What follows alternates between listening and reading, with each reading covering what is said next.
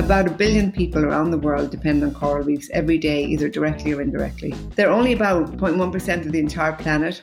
They have 25% of marine biodiversity, which is why they're so colourful and alive.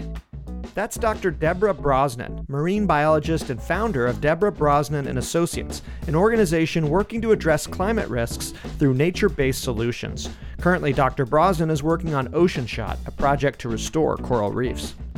What we started to do was to put together an idea and a program to think about how could we start doing coral reef restoration to scale. People around the world depend on the biodiversity and health of these reefs for food, tourism, and protection from storms and sea level rise. So we launched what we call Ocean Shot, which is to go out and restore, at the beginning, a hectare of reef, and to use that effort of restoring a hectare of reef to look at what new kind of technologies we can bring in, what kind of reef structures are the best ones to use. And then on top of that, how do we engage and train the local community to be reef restorers, the stewards of the reefs, and bring all of that together. For more information on Dr. Brosnan's work and how you can get involved, and for more climate solutions, visit climatebreak.org or wherever you get your podcasts. I'm Ethan Elkind, and this was Climate Break.